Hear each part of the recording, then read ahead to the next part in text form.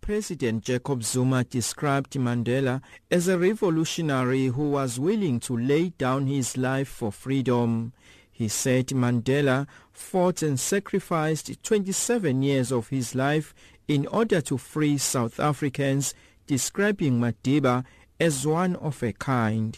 He says Madiba taught the world self-love and respect for other people. He says today's youth should emulate the statement's outspoken nature and use it to benefit the party. He had harsh words for the SACP. But you can't have communist meeting for days. Nobody talks about how we are getting to socialism. The party, always, at a given time, they will point the way forward. You'd be expecting that after the Congress of the party, a document of that nature comes out. Because we discuss the ANC lapaya as if we are now an opposition to the ANC and individuals. Zuma reiterated his point about expropriation of land without compensation. He singled out the KwaZulu-Natal PEC for raising the matter prominently during the recent ANC National Policy Conference, saying he supported the PEC's stance on land. And failed to solve the land question is sitting there evidence why we have three challenges: poverty, inequality, and unemployment.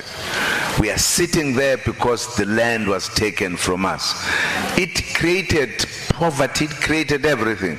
But another thing that which it created was a lack of dignity. If we have got no dignity. Zuma encouraged everyone to emulate Madiba's example. In the memory of Tata, us all double our efforts towards the creation of the society he envisaged, in which all people live together in harmony, and where the poor and the working class are able to enjoy a better life.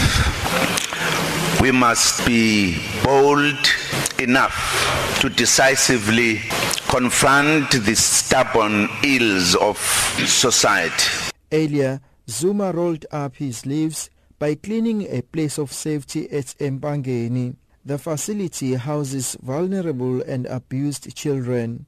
This includes a 10-year-old girl who was allegedly forced into prostitution by her grandmother. Zuma urged the public to protect the vulnerable groups from all kinds of abuse.